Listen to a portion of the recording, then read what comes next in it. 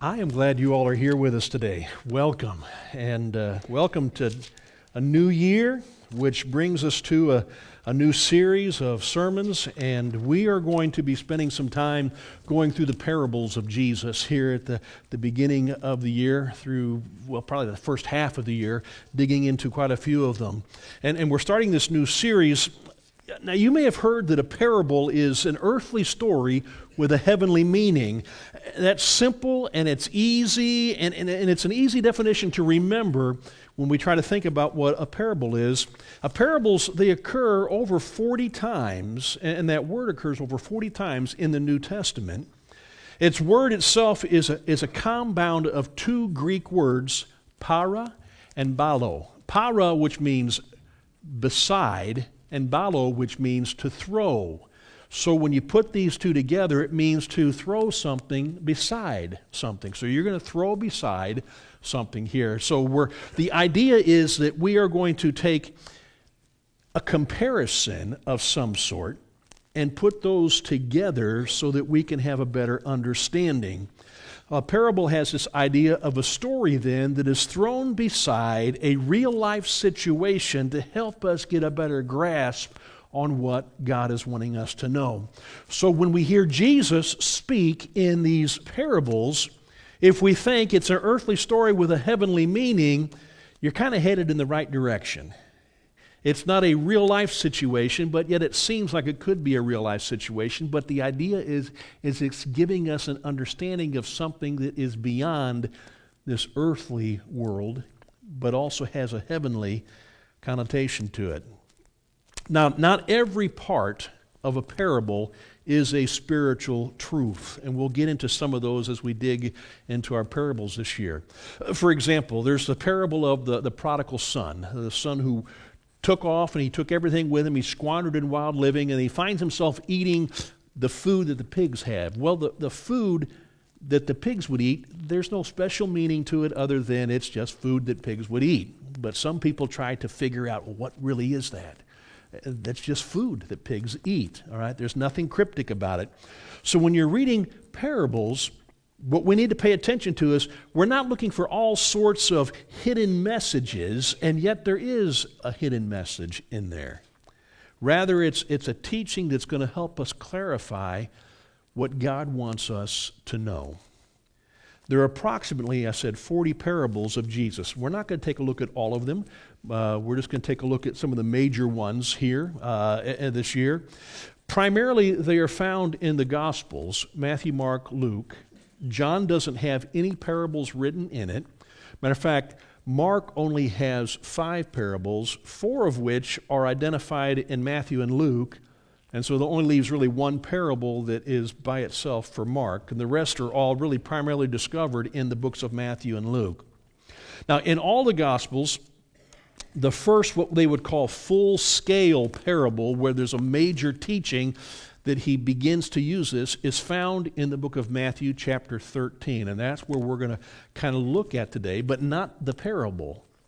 But in the middle of the parable and its explanation, he takes a little section here in Matthew 13, 10 through 17, and he explains to his disciples why he teaches in parables. So what is the purpose of the parable?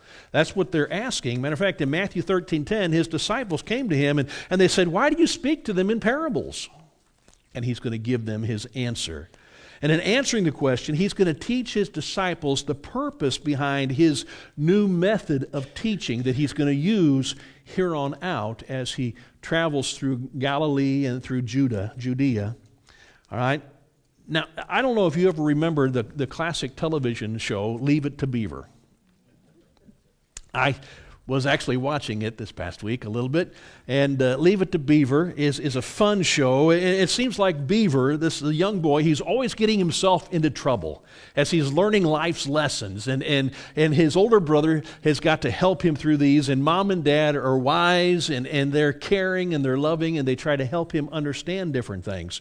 Well, one of the times, Beaver, he disobeys his parents regarding a pet rabbit that they had captured, and it had babies.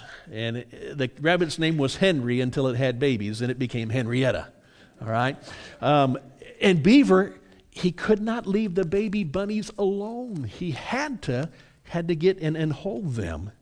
Well, the problem arose that Mama Bunny, Henrietta, no longer would go to those baby bunnies because they don't smell like her baby bunnies.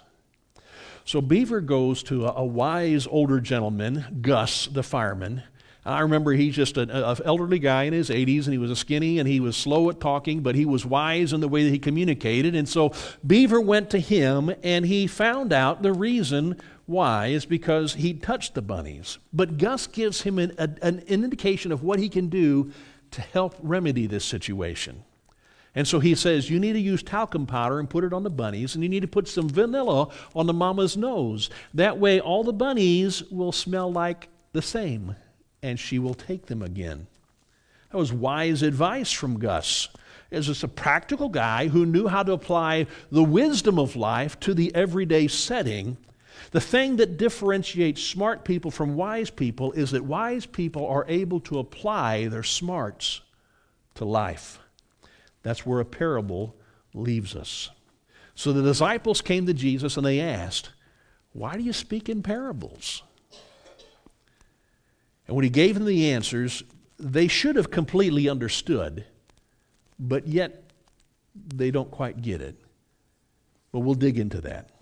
Let's look at Matthew chapter 13, beginning at verse 10, and we're going to read through verse 17. Then the disciples came to him and said to him, why do you speak to them in parables? And he answered them, to you it has been given to know the secrets of the kingdom of heaven, but to them it has not been given. For to one who has, more will be given, and he will have an abundance. But from the one who has not, even what he has will be taken away. This is why I speak to them in parables, because seeing they do not see, and hearing they do not hear, nor do they understand. Indeed, in their case, the prophecy of Isaiah is fulfilled that says, you will indeed hear, but never understand, and you will indeed never perceive. For this people's heart has grown dull, and with their ears they can barely hear, and their eyes they have closed, lest they should see with their eyes, and hear with their ears, and understand with their heart, and turn, and I would heal them.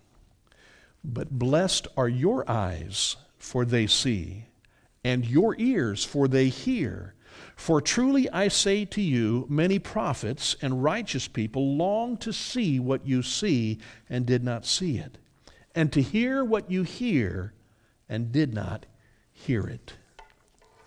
In answer to Jesus' disciple, he tells them that his use of parable was basically for three main reasons that we can pull out of this passage of Scripture. First off, Jesus spoke in parable to reveal to them truths, or he says secrets, to his disciples.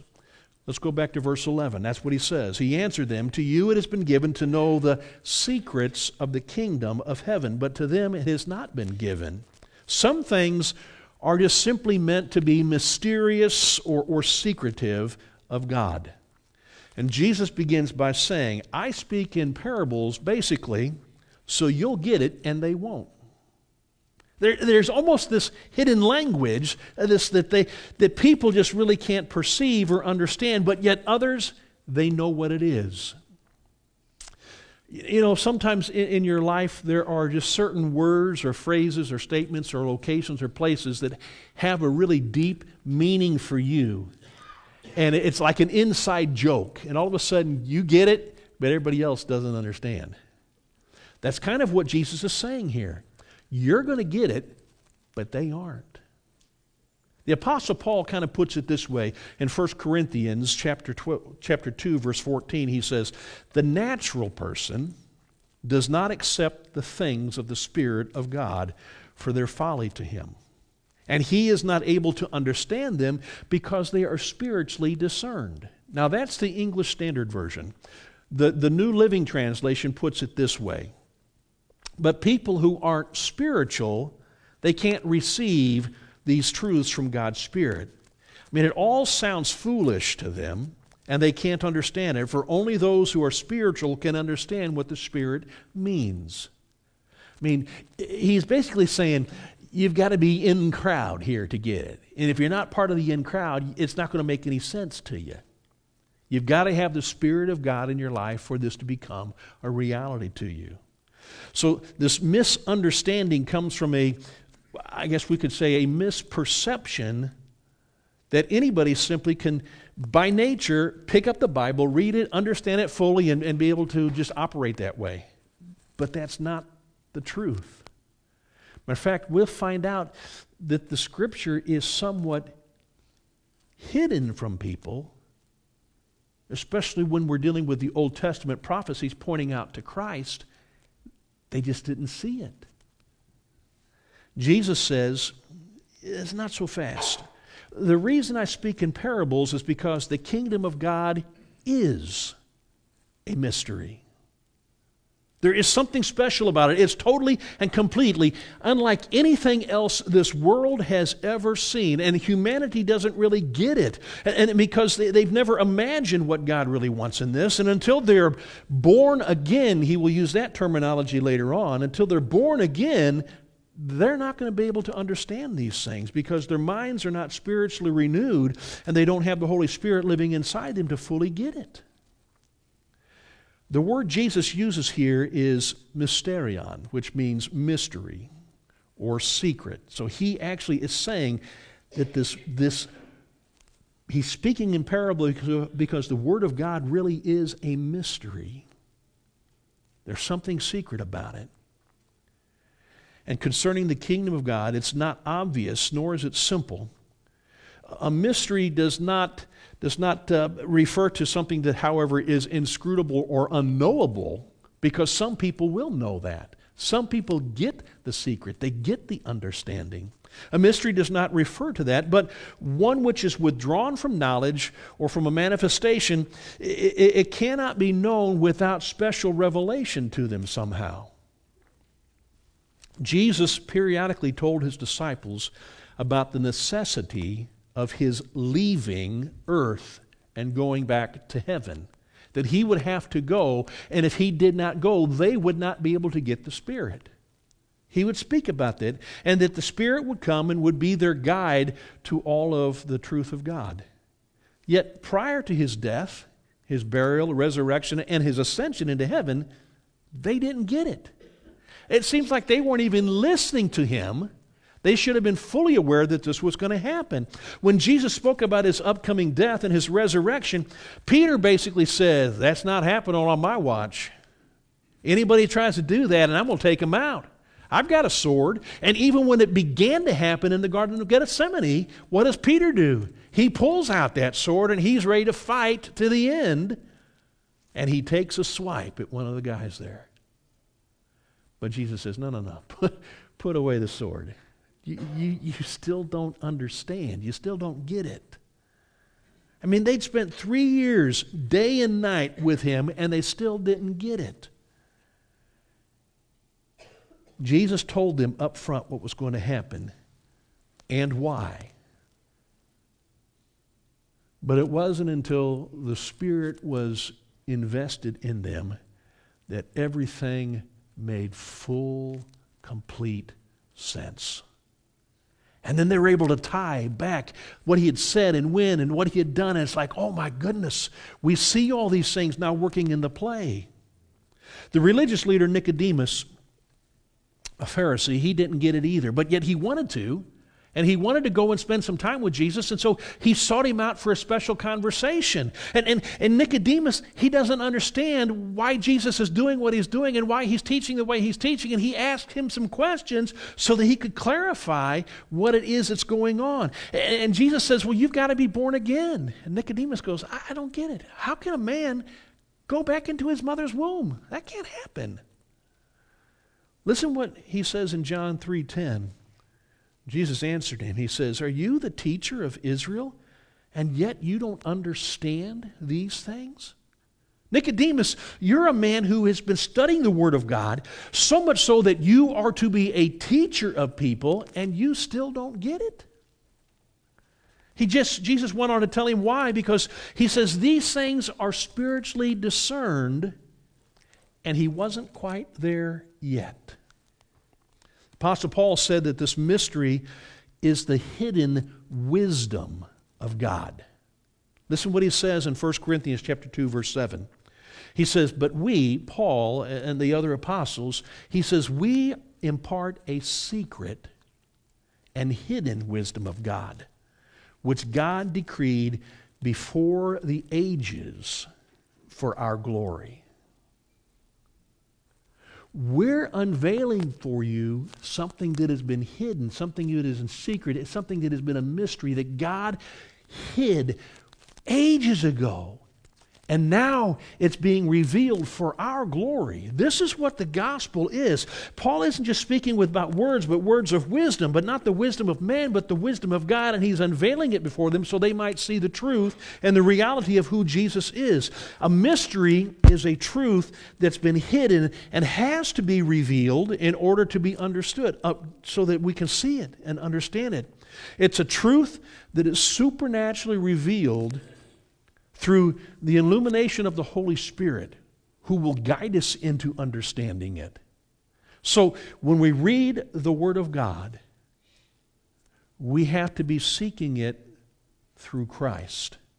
Otherwise, things are still hidden. If you turn to 2 Corinthians chapter 3 and chapter 4, Paul lays out why this has been a problem. It has been a mystery. It's been a secret for ages past. But he's telling us, but now through Jesus Christ, that which has been hidden in him has been all of a sudden revealed. And we can only see it in its fullness and understand it in truth is when we see it in Christ through the Holy Spirit. You've got to have that to understand the parable. Another reason Jesus spoke in parables is that if he had spoken directly and he had told them exactly who he was and why he had come, they would have tried to kill him immediately, which is just what they did when they finally figured some things out. He's saying he is. In Nazareth, when Jesus was invited to speak in his hometown synagogue, he opens up the book of Isaiah and he begins to read to them. And then he says, what you have heard today has been fulfilled in your hearing. In other words, he just told them, I'm the Messiah. And then he goes on, he says, but a prophet is without honor in his hometown. So what do? They pick up stones and they're going to try and kill him. They try to run him off and throw him off the precipice of a mountain there. But he gets away. See, later at the end of his ministry, when he's on trial, Jesus speaks plainly to the Pharisees, to the scribes, the teachers of the law there at Caiaphas' house. And when he spoke plainly, all of a sudden they scream, they tear their robes, and they say, crucify him.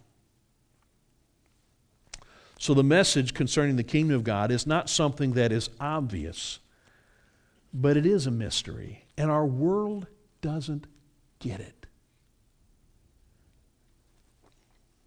But they will if we take it to them and we introduce them to the Spirit of God. See, Jesus also tells us that he spoke in parables to keep things hidden from unbelievers. And that makes it difficult for me to understand. Why would he do that? Most think that the main hindrances to understanding the mysteries of God is in kingdom terminology, that we need new and more modern terminology to get away from all this doctrinal stuff. And others think that we just need to leave the biblical theology behind and just teach biblical morality, just how to be good and to love one another. But those are really hindrances. According to Jesus, there's some problems here. One is the pride of our intellect. We think we're know-it-alls, right? I mean, we're smart, we're intelligent, we can figure things out on our own. Listen what Matthew 13:13 he says here. He says, this is why I speak to them in parables, because seeing they do not see, And hearing they do not hear, nor do they understand. You see, the trouble with the scribes and the Pharisees is they were taught to be the men who knew God. They felt they had a full grasp of His understanding of who God was. They knew the law and they knew their interpretation of it. And that's why they got nothing out of Jesus' interpretation of the law, because it did not mesh with theirs. But everybody else went, wow, he's teaching as someone with authority like we've never heard before. Why don't you guys teach like this guy? Ooh, that didn't go over very well. Jesus said a prayer in Matthew 11:25. And He declared this: I thank you, Father, Lord of heaven and earth, that you have hidden these things from the wise and understanding and revealed them to little children. You see, it was the know-it-alls, the intellectuals, the religious who rejected Jesus, not the everyday man and woman on the street. It was the people who thought they had God in a box and they could describe Him and do whatever they wanted. And Paul says in 1 Corinthians chapter 1, verse 26, but he says this to those who are now in the church, the Christians. He says, I need you to consider your calling, brothers. Not many of you are wise according to worldly standards. Not many were powerful. Not many were of noble birth. You're just the average Joe. And you got it. But when you try to do things through the wisdom of man, there's a difficulty in perceiving the things of God. See, the reason that Paul mentions this is because no one can boast in God's presence. That's what he tells us there in 1 Corinthians 1:29. Intellectual pride is a great obstacle of belief. And it hindered us from really understanding why Christ came and what the kingdom of heaven is all about. There's another reason, and it's called prejudice. Matthew 13:15, Jesus said, for this people's heart has grown dull, and with their ears they can barely hear, and their eyes they have closed, lest they should see with their eyes, and hear with their ears, and understand with their heart, and turn, and I would heal them. You see, they had hardened their hearts to the truth about who Jesus was. It's not that the terminology and the things that Jesus is saying is wrong. It's outright prejudice against Him and His gospel message. It's against the Bible. It's against God, and it's the idea that He rules and reigns over all of us, when most of us think that we rule and reign over our own actions and our own hearts and lives.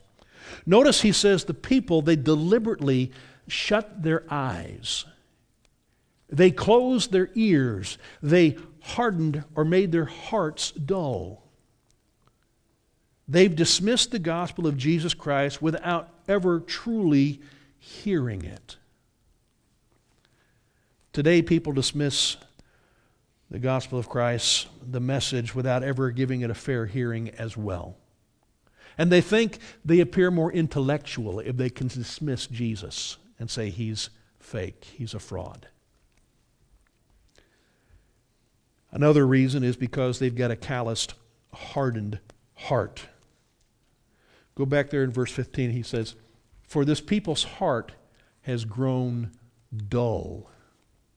It's an interesting phrase, this phrase, grown dull.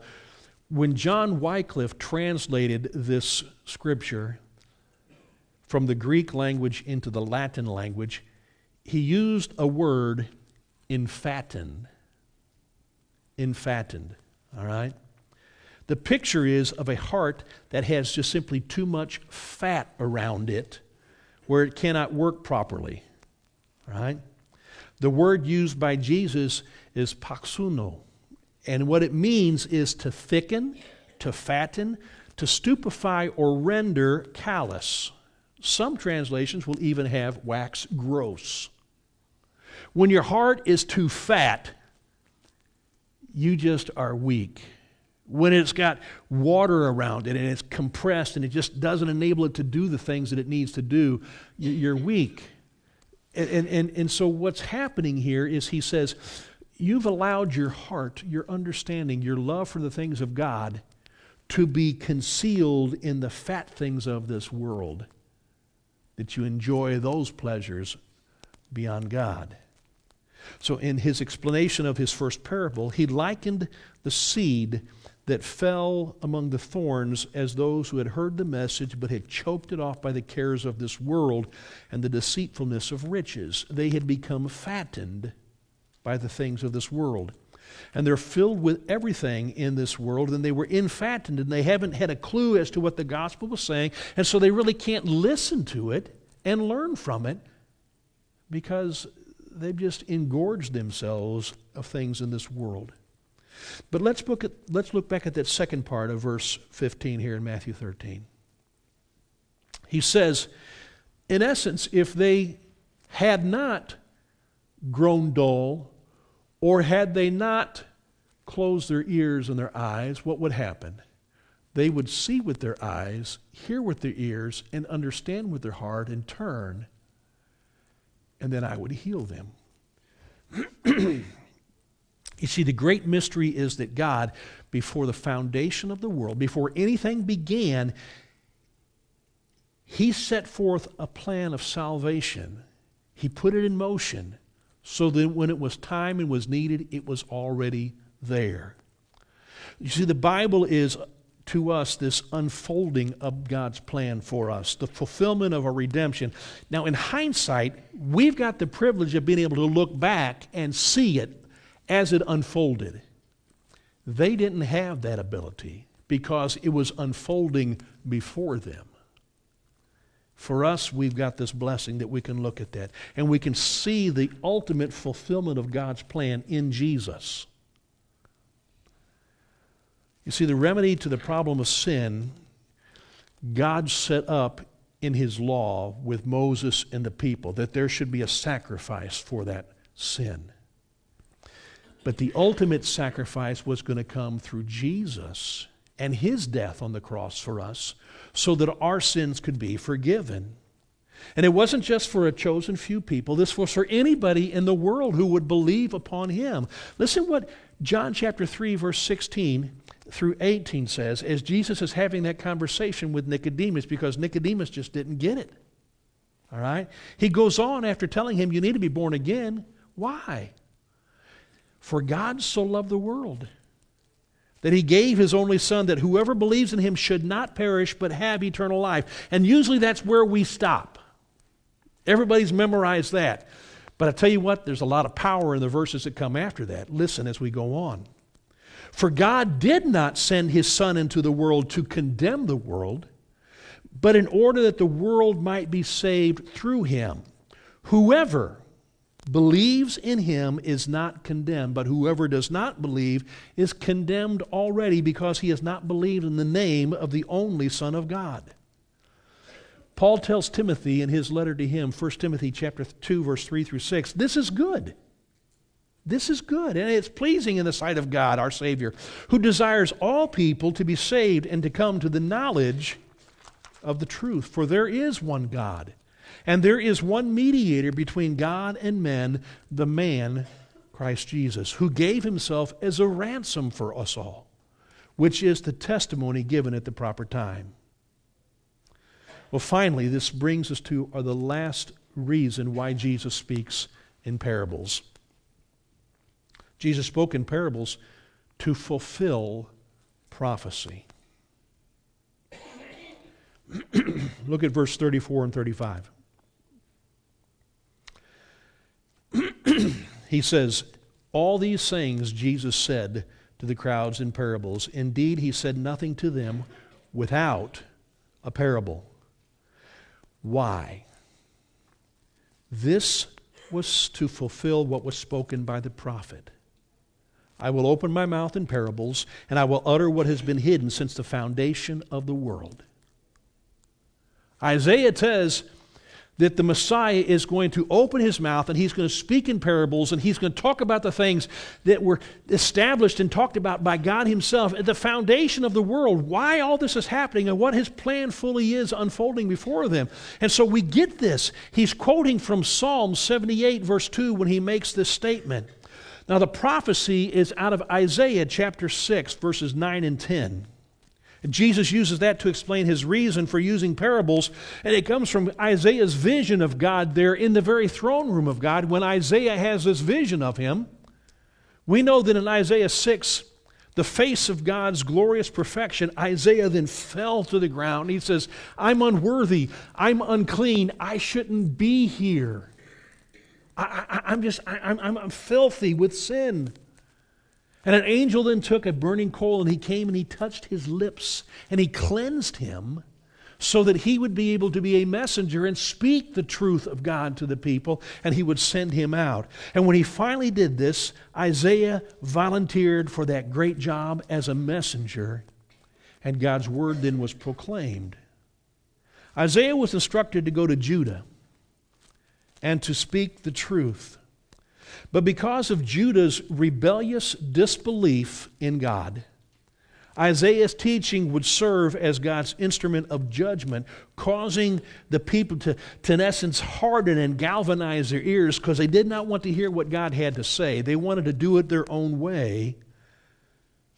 And so Judah then was going to go through a point of judgment from God until a more appropriate time would come and he would restore them through Christ, just as he restores us. Now, in the Isaiah context, after Jesus' quote, God describes the result of that judgment. It's going to be the devastation of the land. It's going to be the exile of the people that are going to be taken away into captivity, all right? But it leaves Judah with the hope of a faithful remnant of people who are going to be true to God, all right? And he calls them a stump. And that upon that stump, the seed, it's a holy seed that is going to begin to grow something back. Listen to what he says in Isaiah 6:13. He says, and though a tenth remain in it, only 10% of the people will remain in the country. The rest have fled, and the rest have been taken captive. He says, it'll be burned again like terebinth or an oak, whose stump remains when it is felled. The holy seed is the stump. You see, there is going to be a period of judgment that is going to be used to purify Judah, restoring the nation to its original purpose, which was to bring Messiah into the world. So Judah wasn't going to be wiped out and destroyed. There was going to remain a few who would be faithful to God so that eventually it would grow again and fulfill its purpose of Jesus being born, the Lion of Judah, a descendant of David. Now, when Jesus' parable would serve the same purpose as Isaiah's teaching, he says, to further harden the hearts of those who willfully disobey God and choose to ignore him. The hardening of the first century Israel's heart was already well established, and their judgment was most certainly deserved because they rejected God. Yet we discovered that the Lord's heart remains open for even those with disbelieving hearts, if they would repent and turn to him. Now, in verse 14 of Matthew 13, Jesus uses a double negative. He uses it twice, ume, meaning Israel would by no means, absolutely not understand nor perceive the truth that they have been continually seeing and hearing. It's not that they don't get it. He uses this double negative. They will by no means absolutely not be able to understand this. They will not see it. They cannot see it. They will not hear it. They cannot hear it. There's no way possible. He has hardened this so that they're not going to get it because they have rejected him. Now, you might compare that to a man who knows that his wife is unhappy. All right? She lays about 50 hints to him that she wants to go out and eat and have an evening out for some special, time together. And she says, boy, that looks like it might be a really neat movie to see. And he's like, That's it. They don't go see it. And then she says something else like, what are you doing tomorrow night? Well, nothing. Well, wouldn't it be great to maybe go, do something? And he just doesn't get it. And he kind of looks at her like a caveman and just like, I don't know what you're saying. All right? Any other person can clearly see what she is doing and why she is saying the things she's saying, because she wants to have this intimate time with her husband, and he is just clueless. He doesn't get it. That is how Israel was with Jesus. No matter what he said, they were just stupefied. It had been a mystery to them. They were clueless as to why he was saying the things that he was saying.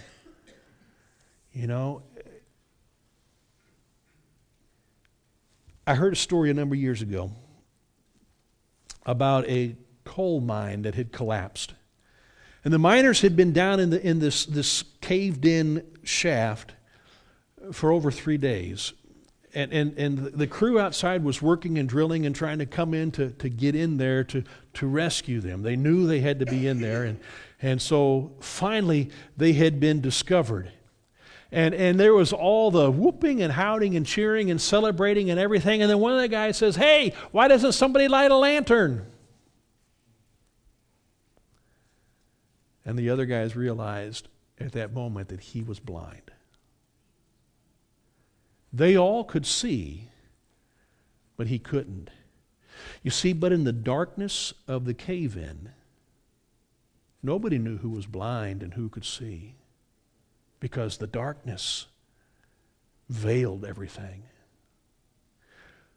It's very similar about the Word of God at times. The Spirit of God enables us to truly understand what he wants us to understand. But we've got to seek it in Christ. And if we're not going to look to understand the Bible through the lens of Jesus, you're blind. Just as Paul says, the veil was still covering their faces. They couldn't see the truth about Jesus because they were spiritually blind. They refused to accept and acknowledge Jesus as who he is. And our world is the same way. To them, this book is just a book. They don't realize it's alive and it's active and it's sharper than a double-edged sword, and that it has the ability to bring life with it, and it can change and transform. They don't get it because they don't perceive Jesus for who he is. Why did Jesus speak in parables? Because there were some things he wanted people to know, and there were some things he didn't want them to know unless they were knowing it through him. And that's the same way it is today. You see, until we begin to look at the Word of God through Christ, we'll never fully understand it. We will still be spiritually blind. We've got the invitation today as well to come back as Greg speaks to us about being blind in a second from a physical standpoint. But there's also a spiritual blindness that takes place in our lives. And until we see Jesus, we truly don't understand how to live and how he wants us to live. Jesus condemned the study of truth without the submission to him who is the truth when he said in John chapter 5, verse 39 through 40, "You search the Scriptures because you think that in them you have eternal life, and it is they that bear witness about me. Yet you refuse to come to me that you may have life." You see, you can read the Bible from cover to cover, but until you want to fully understand it, you won't get there unless you acknowledge who Jesus is. And then he unveils it for you. He removes the hidden, secret, mysterious aspect of it. And until then, it's just a parable. It's just a story. But it's a story that can change the world for you. I pray as you begin this year that maybe you will truly consider who Christ is and what He wants from you. And what He wants from you is just your faith and your trust in Him. He wants you to surrender to Him that which you hold dearest in your heart, your life.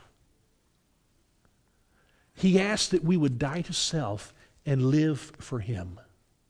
Allow His Spirit to replace our spirit, and that it then guides and directs our lives. But you're not going to get that unless you acknowledge that He is who He is, the Son of God, the only Son of God, and that He is the one who gave His life as a ransom for your sins so that you could find freedom from that. He wants you to acknowledge Him, to confess Him as Lord. He wants you to stop doing the sinfulness that you've been doing in life all the days that you've been able to understand, I want something and I'm going to get it no matter what. He wants you to be buried into His name in baptism and to rise into a new life, to be born again so that His Spirit can work in you. This is your New Year's challenge. Surrender to Christ. Let's pray.